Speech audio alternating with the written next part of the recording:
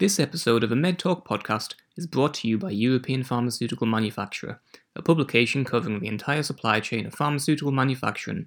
Subscribe now at epmmagazine.com.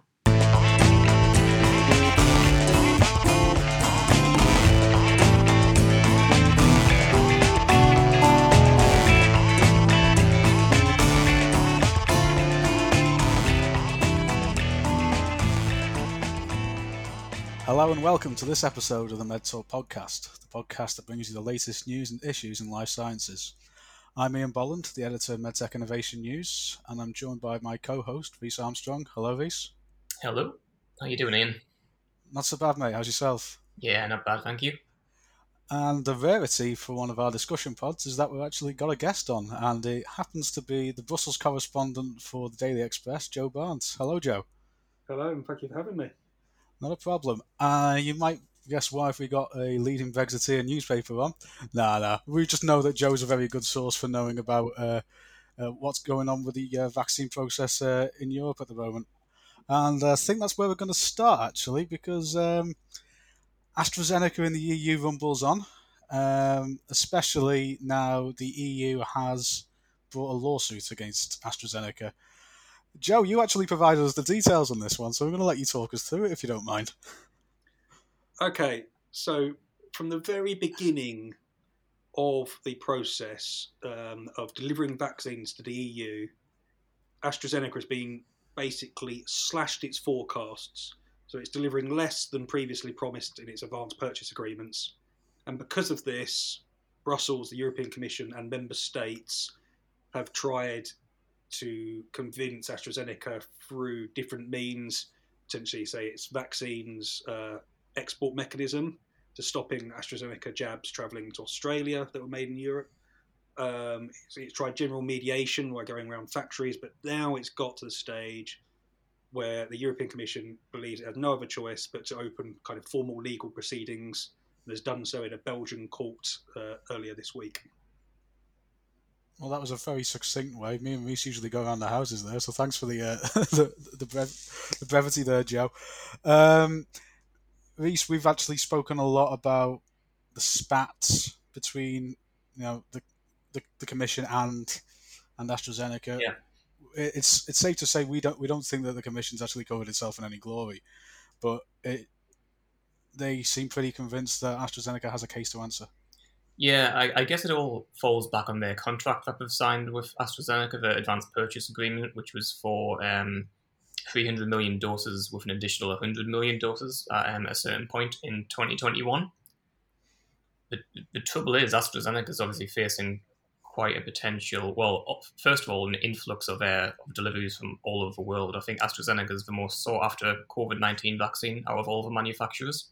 Something like 300 million, potentially more, maybe 3 billion. I've got the stats somewhere. Of their vaccine is wanted around the world.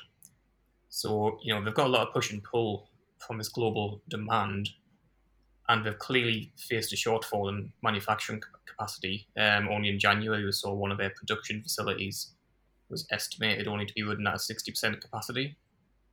And without getting into it, vaccine manufacturing is quite a variable process anyway for pharmaceutical manufacturers. So, yeah, they're in a tough position now.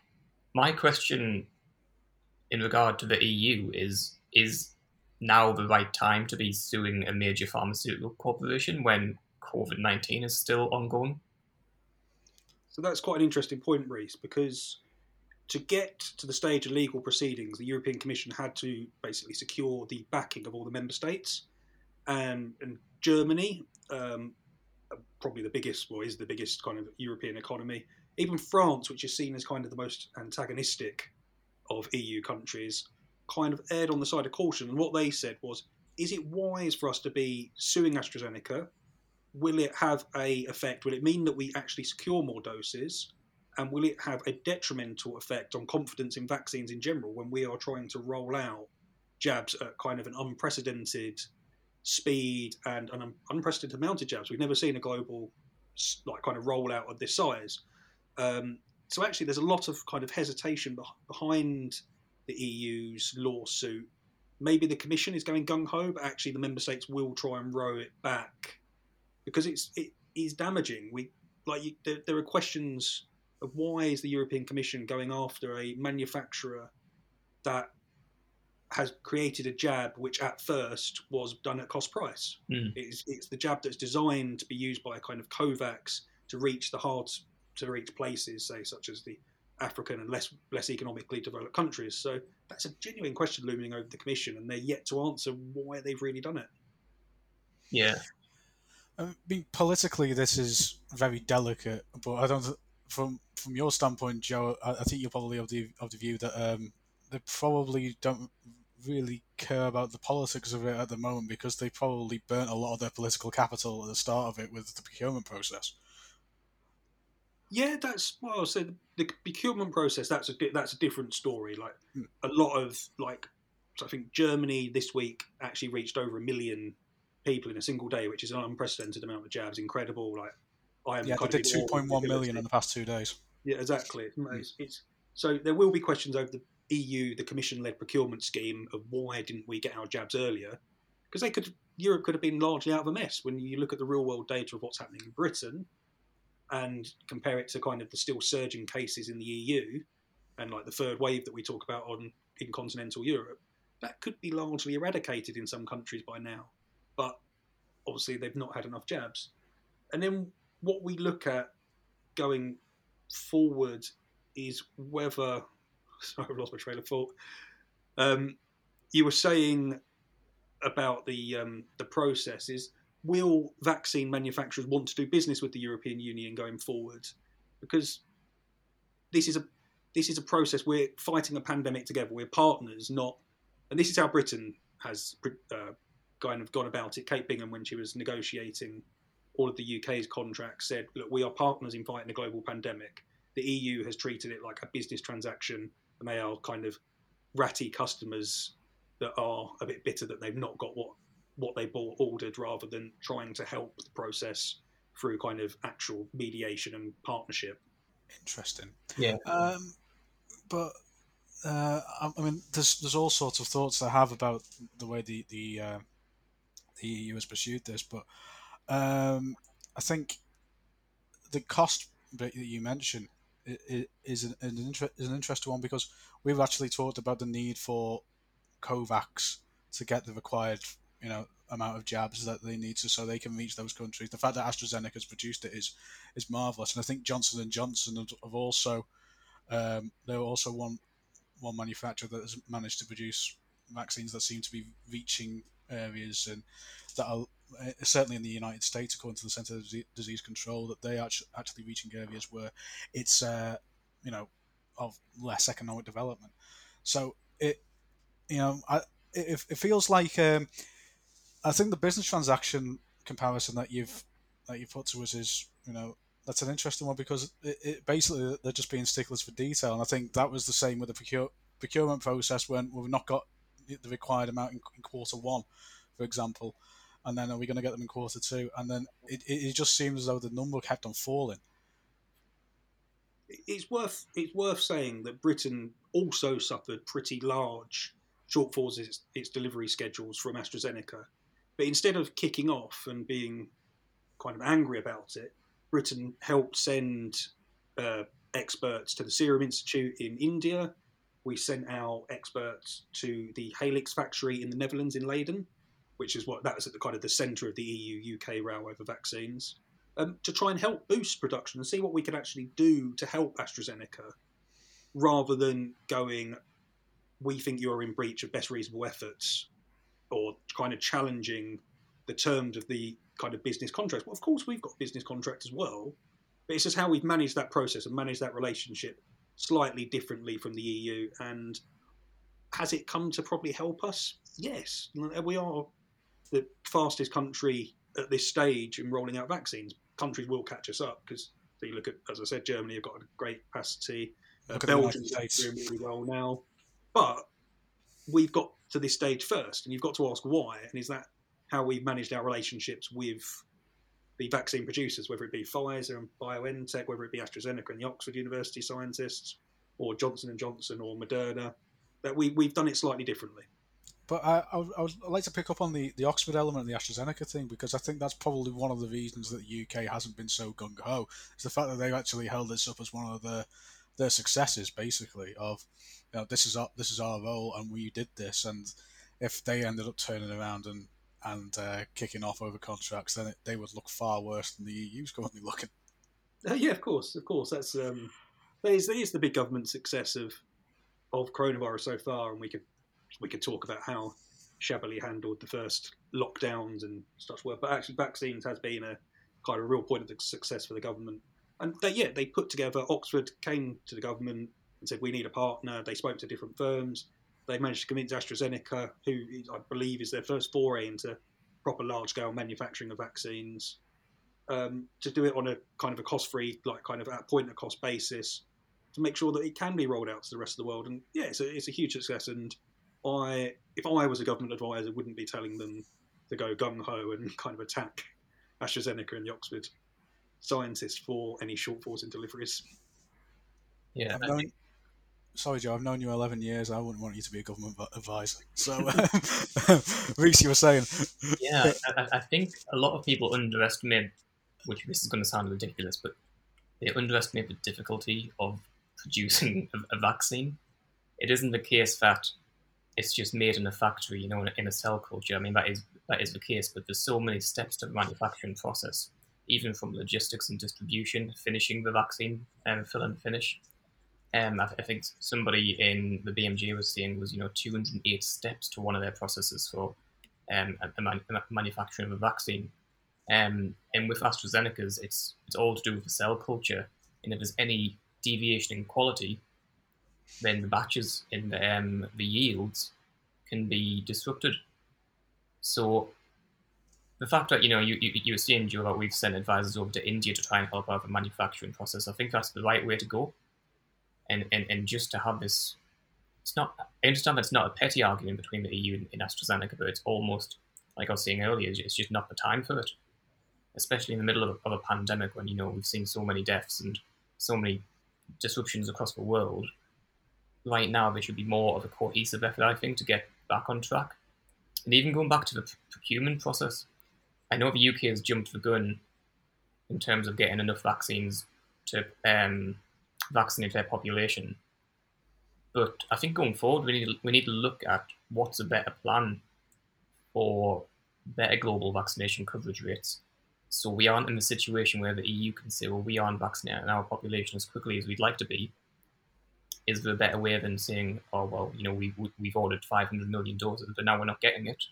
There's got to be a better business agreement in place beforehand. Well, there is the United Nations idea of creating a treaty to manage future pandemics. Whether they work, we know kind of international agreements are kind of fraught with danger, whether a kind of a Donald Trump comes along or there is another Brexit of something. There's always things to kind of ruin international agreements. But that does seem generally the right idea to go about it, because it's great that kind of Britain is now unlocking a bit cautiously, but other places in Europe aren't doing so, and our economies are massively interlinked. Whether it be like kind of because of manufacturing in Germany that comes to Britain to finish off the car parts, etc., or other global economies that we use are still kind of largely in lockdown and being ravaged by the pandemic. So yes, we do need to kind of come up with a more global and collaborative way to roll out the vaccine, purely because it's actually in the interest of everyone to make sure that we're all kind of COVID free. Yeah, exactly. I think we've always touched upon this when it comes to vaccine nationalism. Almost that helps no one just to be so protectionist about, about. I mean, I get the appeal of saying we're vaccinating ourselves first before we vaccinate everybody else. On a level, it makes sense, but there is a case of we can't get back to normal unless everybody else is vaccinated in the first place. The entire premise of being told to stay at home wasn't just to protect yourself; it was to protect others, and the same premise applies when it comes to vaccinating populations around the world. But having discussed all this, we should probably read part of AstraZeneca's response anyway, because I think they said AstraZeneca has fully complied with the advanced purchase agreement with the European Commission and will strongly defend itself in court. And it says, "We believe any litigation is without merit, and we welcome the opportunity to resolve this dispute as soon as possible." And I think that later on they said they are actually on course to deliver. Sorry, earlier on they said that they are about to deliver almost 50 million doses to European countries by the end of April. We are recording this at the end of April, by the way, for those listening in how many weeks' time, and that is in line with their forecast. But I think a lot early on anyway was actually people put their hat on best efforts. So that was a phrase that was scrutinised in particular when the UK was rolling out AstraZeneca jabs, and then the EU was struggling. What's your understanding of the best efforts angle, Joe? From what I understand, it's a pretty standard kind of clause that's in business contracts of when you're trying to, especially on when you're kind of looking at doing it at risk and advance purchase, because there's no guarantee. I am not giving you a car that I already own. These are things that have to be made and then sent forward. So it carries weight. There's teeth in the argument. The best reasonable efforts in a kind of in a court. So yes, the EU probably does have a argument in that regard. And so one of the arguments it's always had, and you'd hear kind of diplomats and officials from the Commission and the member states would say that we believe the AstraZeneca is using EU-based plants to supply Britain because Britain has a superior contract with AstraZeneca, which is all a bit kind of probably a bit over the top because we also have the same best reasonable efforts clause in our contracts. There's not actually that much difference. I guess it's just the sheer numbers of what is being made. So a lot of our AstraZeneca jabs were domestically made. So I think we've produced about 20 odd million now in the UK and exported about 2 million of them. And the EU was saying that it's exported 80 million and made 200 million of its jabs. And a large part of those would have been AstraZeneca and Pfizer made in the EU. So yes, it does have an argument that there's probably been some breach of best reasonable efforts, but has it really? Because as AstraZeneca said in their statement, they've made unprecedented steps at kind of trying to fight the pandemic, and it's a completely unknown process trying to build a coronavirus jab in such kind of high numbers. So is it actually for the Commission to really say, look, we understand you had production problems at your Helix plant, at a plant in Italy, I believe, also had some issues, and that's a fill and finish establishment. So it's a tough one to gauge, but it does have legal teeth, and we'll have to kind of wait for the judgment on that one, I'm afraid. Yeah, it feels a bit like that phrase itself. It's very hard to prove that someone hasn't been putting their best reasonable effort in. Yeah, exactly. So this is what the Commission is pointing to at the case, from what we know so far, is saying that in its contract that the UK plants should also be used to provide jabs for the EU member states. And as far as Brussels is concerned, no vaccines have moved. AstraZeneca vaccines, have moved from the UK to EU member states. So maybe that's probably where they're going to challenge most of the court case, I think. Is that to do with AstraZeneca alongside the UK government? So one of the theories is floating around Brussels that the UK's contract with AstraZeneca and the Oxford University team basically gives the UK first dibs on any doses produced domestically, whereas the EU doesn't believe that its contract has the same kind of privileges for doses made in Europe. Right, but we're never going to know that unless we can compare both the contracts that have been signed. No, I've only read, and this was back in January, I think, when the first kind of leaked versions of the contracts, the EU contracts were, and so we only know kind of from the EU side of what's happening, and I think they eventually did release it under kind of pressure from MEPs, but we're simply not going to know, and the UK aren't going to release the contracts because they'll say that it is kind of confidential business information that private company. So, which I guess is fair enough. Yeah. I've just got a quick question, George. Just I suppose at the start of the pandemic, did you ever expect to be reporting on, or even did you ever expect to have just to see the EU Commission suing AstraZeneca? No, not at all. It's quite a far-fetched kind of concept anyway, as I've noted, because it's a really, even member states have raised it's a strange move to be trying to sue a vaccine producer in a time when you need to produce lots of vaccines. But you can see merit in it. That some of the AstraZeneca CEO came out and did an interview with La Repubblica, an Italian newspaper, very early on, and it basically said that the UK has a superior contract. That's why they're getting their jabs and you're not. So yeah, AstraZeneca probably hasn't painted itself in glory as well. But do we really need to get to the stage in a global pandemic where we're suing people? Probably not. I'd be wise not to, just for the sake of everybody's health. But I think we'll leave the rather detailed discussion that we've gone into there on the ins and outs of the lawsuit and whether AstraZeneca has fulfilled its obligations and whether the EU Commission's got a case, because I think one of the early stories involving the AstraZeneca jab and Europe was the delay to rolling it out because of suspicions around blood clots. And I think the EMA was fairly vocal in saying, after a lot of due diligence, they decided that it's better to have the vaccine than not.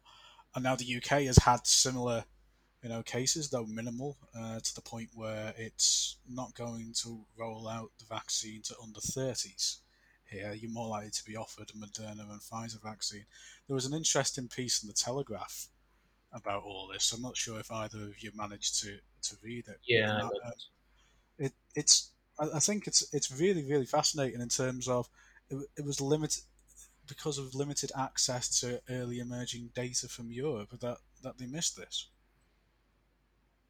So the idea is that the EMA initially spent a lot of time reviewing AstraZeneca because it said the data just from the test and the trials just wasn't there, so they wanted to take extra time. And I think it was over a month in between the UK and the EU approving through their separate regulators approving the jab. And at first, a lot of EU countries raised hesitance to give the AstraZeneca vaccine to older people. So there was reports out of Germany that it only had an 8% effectiveness in older people, which we've known now to be wrong. Emmanuel Macron said it was quasi ineffective for older people. And now the issue of kind of the blood clots has arisen, and now everyone's kind of doing a bit of a kind of an in and out scheme where now everyone has reversed it to we shouldn't give it to younger people, but it's okay for older people. Because of the fears of blood clots. But the EMA have been quite certain on this. They always say that the risks of coronavirus outweigh the risks of the jab. And if you could look at reports about if we gave paracetamol, a normal dose of paracetamol to the same amount of people that we're giving coronavirus vaccines to, we'd probably see similar kind of effects in it. And the EMA have made clear on numerous briefings I've attended that they kind of expected things like this to happen during a mass rollout of vaccines. Yeah, the comparison in the UK that I've seen a lot on social media was you're not stopping people from taking the contraceptive pill now. Yeah, I've seen that. I think I've also seen data saying that you've got more chance of getting a blood clot if you catch COVID-19, so it's in your best interest to get the vaccine. Yeah, and that's exactly what the EMA are saying. And I think actually the Department of Health put out a similar thing, and it was like you're more likely to die in the bath than if you've had a dose of AstraZeneca. So look, it's one of those, and you have to kind of trust the experts. But I don't think the way that Europe particularly handled it in the beginning, where they were kind of hysterical and trying to discredit the vaccine, which could have been part of their anger, with AstraZeneca in the kind of the situation of delivering doses. There's been lots of suggestions it was all political. But it's probably not been good for vaccine confidence in general when AstraZeneca is such a massive part in the global rollout. Yeah, we've spoken about that a few times, Ian, haven't we? Just in terms of vaccine hesitancy, and especially the way conversations float around social media, you're going to get a lot of people who are now wary of taking the vaccine at a time when it's really, really important to get it. Yeah, I mean, I think one thing that you can actually credit both the EMA and the MHRA on is that they've been pretty consistent in terms of their messaging about, you know, what, the risks of taking the vaccine compared to coronavirus, for example. I think the EMA's caution with their due diligence is probably vindicated by the situation that we find ourselves in with the rollout of AstraZeneca, not just in the UK now, but across Europe. It seems to be they seem to have settled on an age range that should be having it now. I think it's worth pointing out in this regard that the EMA have said it's safe for kind of all people, all adults over 18s going forward, and the benefits of the jab outweigh the risk of taking it. The the British regulator, the MRHAN or whatever it is, MHRA. have obviously got their guidance of over. Well, it's only a recommendation that over you can choose if you want it. If us as sprightly, well, you're still 28, aren't you, Ian? Me as a sprightly 29-year-old want a AstraZeneca jab, I can still have one if I wanted to. Yeah. When my time comes, but in Belgium that could be 100 years away. If you've already received AstraZeneca vaccine as well, then you get the second dose. Exactly. So look, there is precautions in it, and it's only kind of right that the experts are doing their jobs. But I think largely what they're actually trying to tell us is it's safe. The EMA call it a very rare side effect of having it. So it's kind of like, as Ian said, contraceptive pills, getting in the bath. It's all like there are much riskier things to be happening. Yeah, if you actually read the side effects of any medication that you take from over the counter, you'd not be taking any of them if you actually believe all the scare stories surrounding the AstraZeneca vaccine. Well, it's a classic joke about American television when they have their long ad breaks, and you will have this wonder drug that will help you regrow your hair and turn you big and strong, and then it's got that lasts for 5 seconds, and you've got a 30-second reel of it may cause this, that, and that. So yeah, look, it's just modern medicine. We're still not probably naturally meant to be injecting kind of live and active substances into our body, but it's a necessary kind of outcome and risk to kind of end a global pandemic. So then that's what we have to say on that one. Yeah, and we should just be grateful for the transparency as well. Because, all the side effects have to be reported, and that's how effective medicines get through the regulators. And post-approval studies are really important to make sure everyone's safe. So these are essential studies and work that's going on right now. And that, with the AstraZeneca, I know I attended the EMA briefing when they announced their kind of the results of their investigation. They worked with the UK regulators. They worked with the US regulators. There's a genuine effort amongst kind of the experts in charge of regulating medicines to make sure it's safe. So that's why some of it, maybe we didn't look at the UK regulator, didn't look at the European data early enough, but they've been working together and collaborating quite a lot in this process to make sure that these jabs are safe for rollout. Can we just come on to vaccination rates around the world at the moment? Because there's been a lot of talk about how well the UK is done, and it's still doing well after there was a bit of a dip in supply at the start of the month, the start of April rather, and I think it's second in terms of vaccination doses administered in Europe per 100 population. Only Malta's ahead of it. When you look at the size of Malta compared to the size of the UK, then I think the UK is obviously going to be very proud of its efforts. But it's interesting that you have to, in third place is Hungary, and then you've got to scroll down a bit further for the other EU nations. What's Hungary done, Joe? Do you know anything there?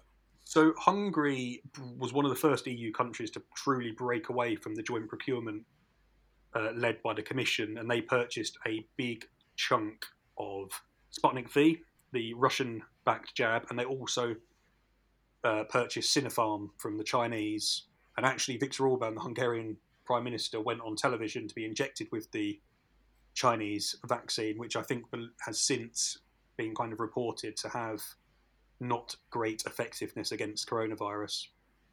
So, but Hungary basically took the decision to saying we can't trust Brussels with the lives of our people. We're going to go a slightly different route. And under the EU rules, you're allowed to break away and issue an emergency market authorization using your domestic regulator for jabs over the heads of the EMA. So Hungary have done nothing wrong. It might be kind of against the idea of EU solidarity, but I believe they've now done about 30% of their population. I think they're up to, let me just bring the figures up again. I think they are now up to 58.93 per 100. Oh, so much, much higher than I initially thought. Well, so it goes to show that if you have a supply of jabs, you can administer them very quickly, and that probably goes to where EU states have had problems. And as you say, Malta are going good guns, but it's a tiny country. Gibraltar, our British overseas territory, I think has vaccinated every adult now. Again, a kind of an idea of a small population. You should be looking at these the kind of the Cypruses, the islands, the smaller kind of EU countries should be able to really start in kind of rolling out their jabs very quickly across populations. Thank you for actually touching on a political point, albeit subtly. You basically just rebutted one of the many Boris Johnson untruths that we're getting about if the UK was still part of the EMA, then we wouldn't be able to have approved the vaccination so quickly. Me and Reece both know that's true, but it's nice to hear that the report from the Express is saying that too. My pleasure. That was one of his last rants in the Commons, wasn't it, earlier this week? He did a Prime Minister's questions when he was saying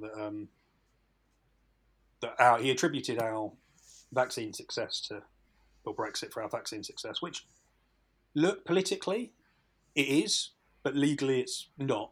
We, as an EU member, we would have most likely followed the grain and gone with the bigger member states. So politically speaking, he's right.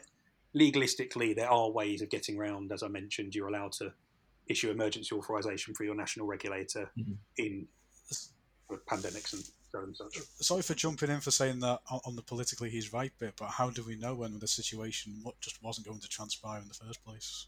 I mean, it's a bit of a sliding doors moment. Well, we could have joined the EU's procurement program. We were invited to, and we actually held talks about it. And in that, we would have had to basically scrap any talks that we were having individually or unilaterally between the government and other manufacturers of vaccines. And then we wouldn't have had a say in the distribution tool that was used once the vaccines have been procured. So if we had probably joined the EU scheme, which we were invited to, we probably would have been in line with the Germanys, the Frances now, and other kind of countries that have similar capabilities. But the fact that we jumped the gun, we were out of the blocks a month quicker than any EU country, and look where we are now as a result. I wonder how that would compare with the PPE sort of coverage, because we had the chance to join the procurement scheme, didn't we? And it backfired on us. So it's almost the reverse of this that's happened. Yeah, it is. The government at that point, did get a really kind of a bad rap for not joining the procurement scheme for PPE and ventilators. But again, that was the same argument used, as we would be a part of it. We would have to scrap any unilateral efforts, like the ventilators with James Dyson effort, and basically leave ourselves in the hands of the EU. And, well, that's the premise of Brexit, is that democracy returns to the House of Commons and the government. So you in 2024 can vote with your feet and not have Brussels used as a scapegoat for this government's successes and failures. But that's this is for another podcast. yeah, definitely is. I think we're actually going to veer away from that now.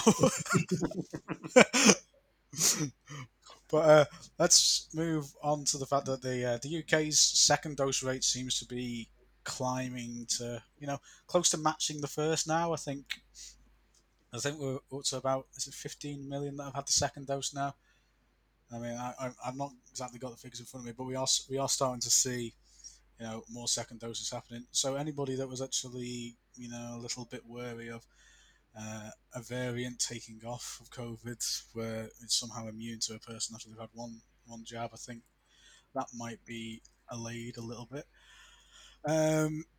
Johnson & Johnson vaccine, it seems to have had a couple of concerns similar to the AstraZeneca vaccine. But Reece, can you talk us through how the Johnson & Johnson one's manufactured? Because I know it's one shot rather than two, but is it a case of that there's the similarities to AstraZeneca in terms of the way it's composed, or Yeah, not? so the Johnson & Johnson vaccine and the AstraZeneca vaccine are basically adeno-based vaccines, whereas some of the other ones that we've seen are mRNA, where they use the replicant DNA to produce the virus. But I think the reason we're seeing similarities in the blood clots is because of just, they are similar vaccine technologies.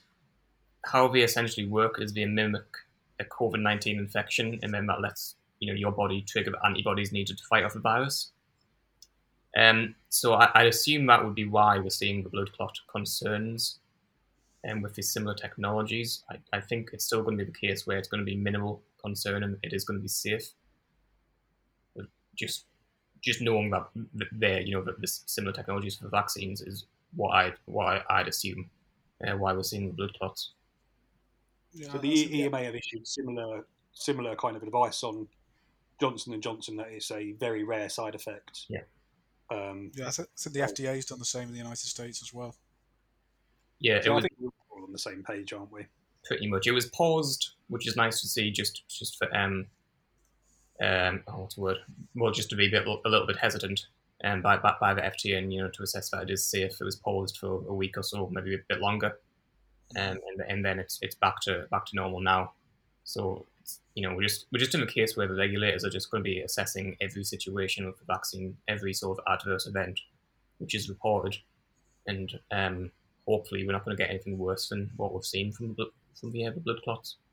But I think politically it's important to manage Johnson & Johnson correctly, because it's going to be the shot that's most likely given to younger people, because it's a single shot. It's really quite easy, and then it can be distributed to kind of like AstraZeneca, because it doesn't need like kind of intense storage. It can be stored at a regular fridge temperature, going across.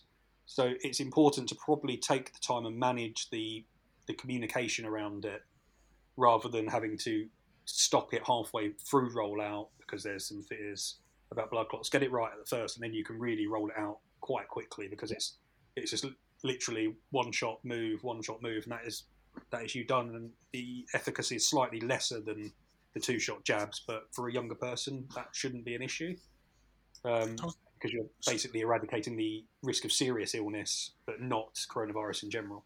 Yeah, I think it was about 70% Johnson & Johnson, which was above the 60% recommended efficacy levels that was required when they were in testing.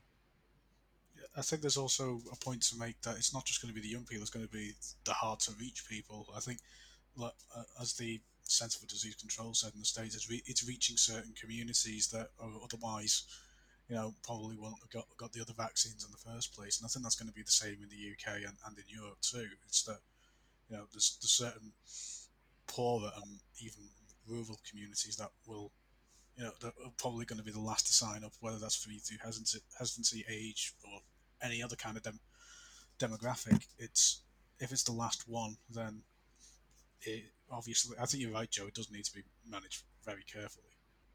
I agree.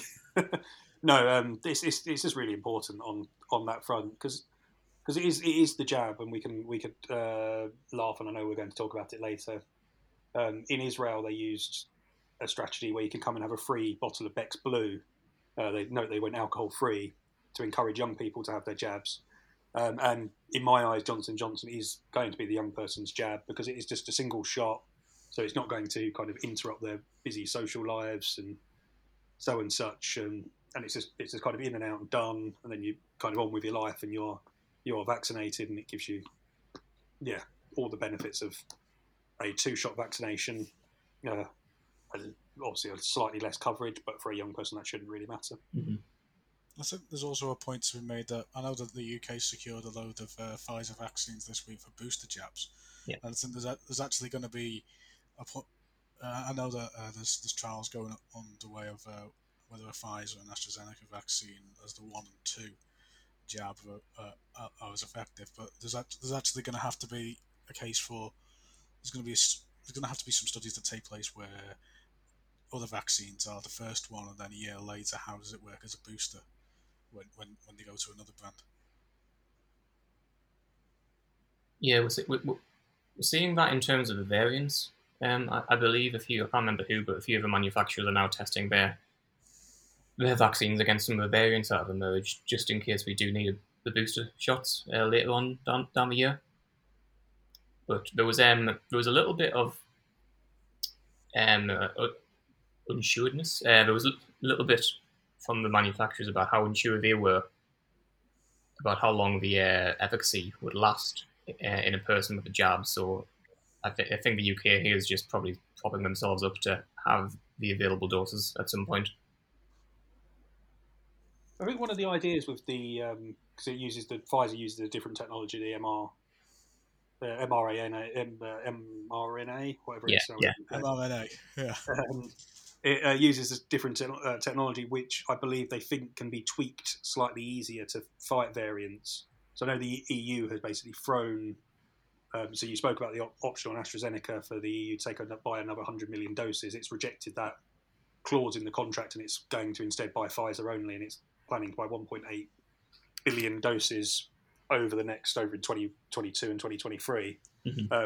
and putting its kind of trust in the more expensive and slightly different technology in the Pfizer jabs, in the Moderna jab, and that's what it's going forward with. So I can only kind of presume that's because it's slightly easier to tweak going forward against kind of emerging variants. And actually, I think Pfizer came out during the week and said we are pretty confident that our jab can cover the new Indian variant that's kind of wreaking havoc over there at the moment.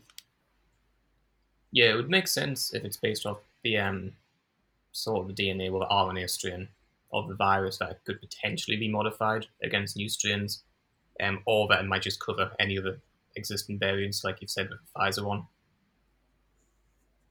It's such a massive amount for when you think by 2023 you said what 1.3 billion, 1.8. 1.8 billion. Sorry, but I was doing a bit of research earlier, and I thought we'd be a much larger number of vaccines which have been manufactured. But by the end of March, it was only a little under 500 million. Yeah, and add to that Moderna's now announced that it says that Moderna manufacturing capacity. They've announced additional investment to increase global supply for COVID-19 vaccine to up to 3 billion doses from 2022. So that's a hell of a. That's a bold figure to achieve, I think. Have you read the detail on it? No, I'm not sure what their manufacturing capacity is in terms of their facilities around the world, but even judging by it sounds like a lot. Yeah, they say, I'm quoting from the press release, these investments allow for a doubling of drug substance manufacturing at Lonza's Switzerland-based facility. Yeah, okay. More than doubling at Rovi's Spain-based facility, as well as a 50% increase of drug substance at Moderna's facilities in the US. So it does seem to be predominantly US, but there's certainly that's a hell of an upscale in Europe, though. Yeah, I think one of the things that COVID-19 is doing is bring up a conversation just about the need to diversify supply chains and vaccine manufacturing, because it's quite a high cost production, because it's very difficult. There's also a lack of specialists. Um, you can count the number of vaccine manufacturers on a couple of hands, I think. So there's probably going to be arguments after COVID-19 about the need for these facilities. We've seen the UK develop their own manufacturing facility for COVID-19, the specialist centres. So just going forward, we can see that if anything like this happens again, we're just not in the situation to have the preparedness in the logistical facilities and stuff like that ready to combat it. I just want to move off from vaccines to this final little part. And well, it's just adding a word to it, really. Vaccine passports, because I know we haven't really discussed it in much detail yet, Reece. First of all, I'll ask both of your opinions on them. I mean, I think it's inevitable for international travel. I mean, I think that's a given, because there's precedent for for going around the world, and you need proof of inoculations for all sorts in different parts of the world. But domestically, what do you think of a domestic rollout of vaccine passports? Shall I take it up first? Yeah. It's so foreign and international travel. It's kind of the lesser of two evils.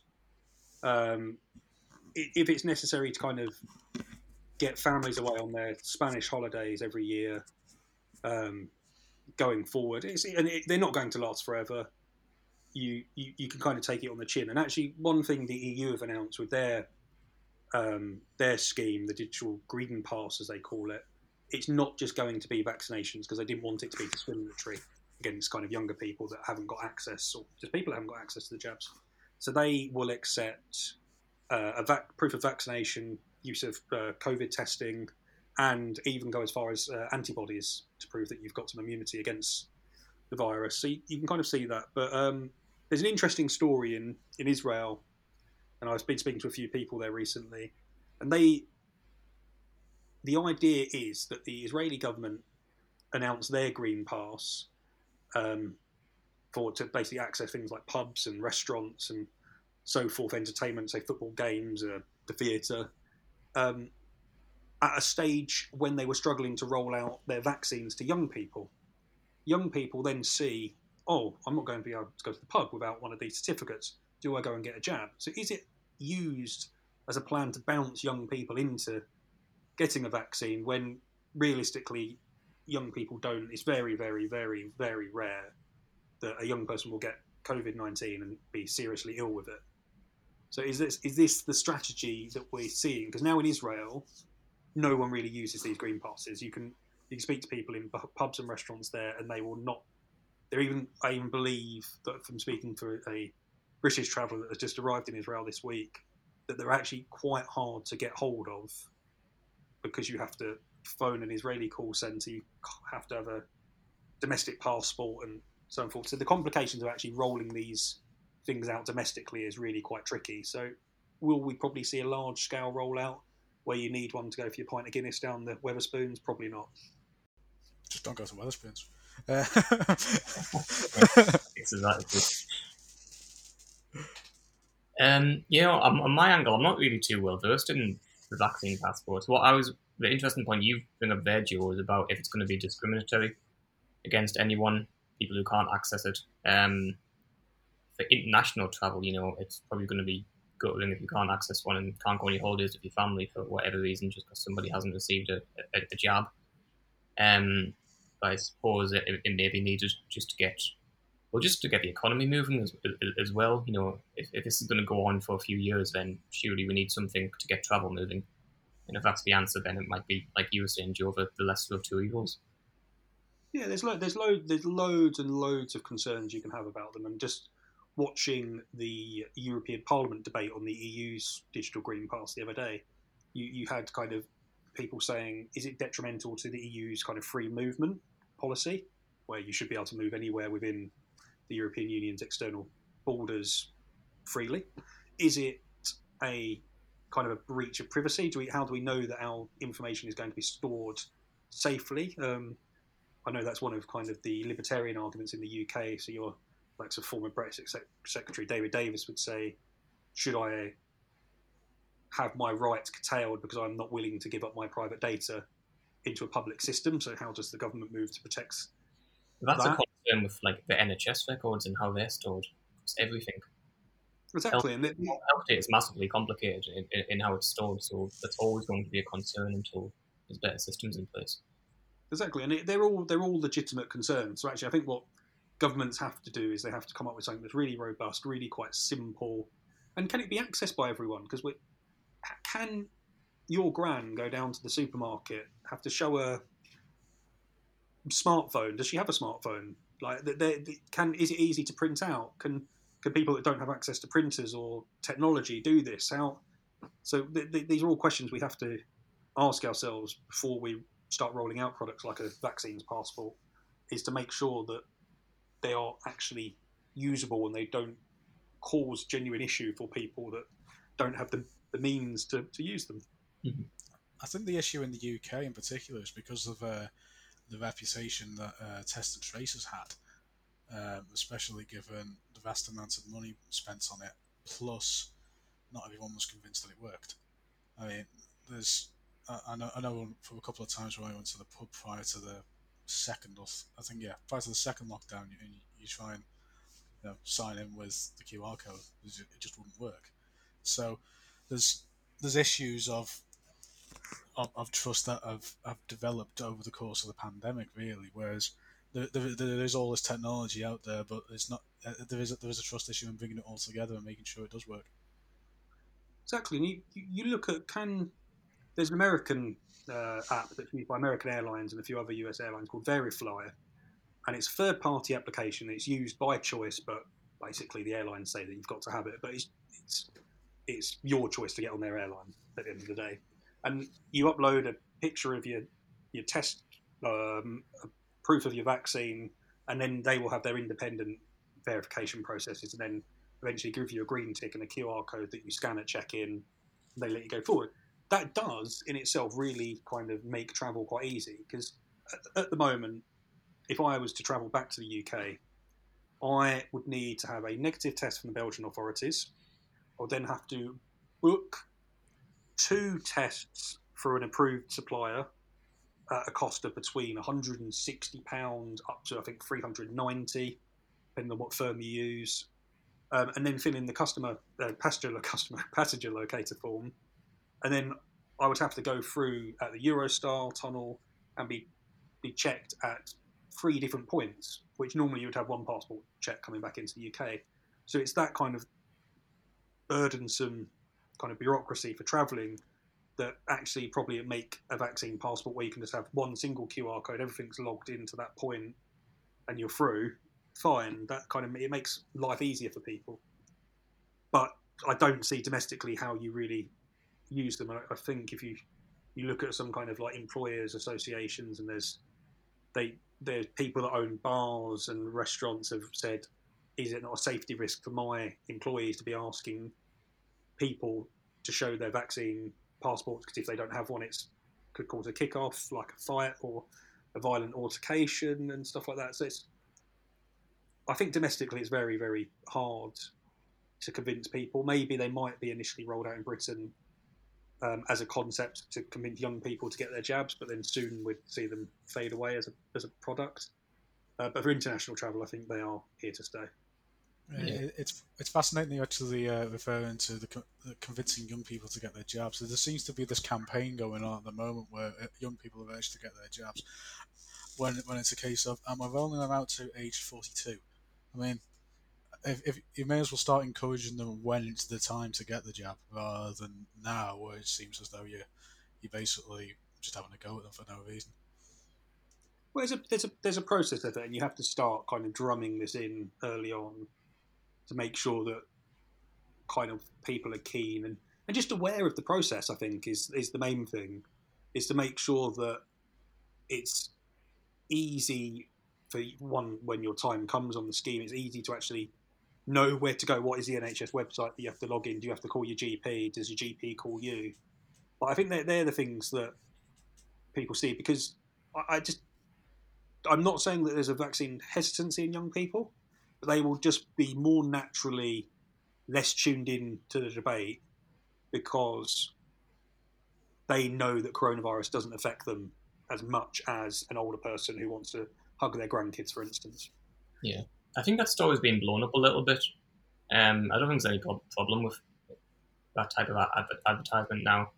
It's going to, even people, who are a bit older than young people are still going to see that advert and go, oh look, have I been checked yet? Have I got my second dose coming up? It's just a wider conversation. That's fine, I think. Okay.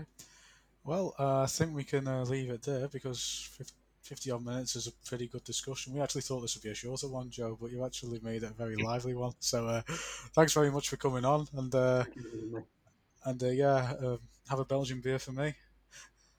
I've got some in the fridge downstairs. Excellent. Thanks very much for joining us, and we'll be back next time.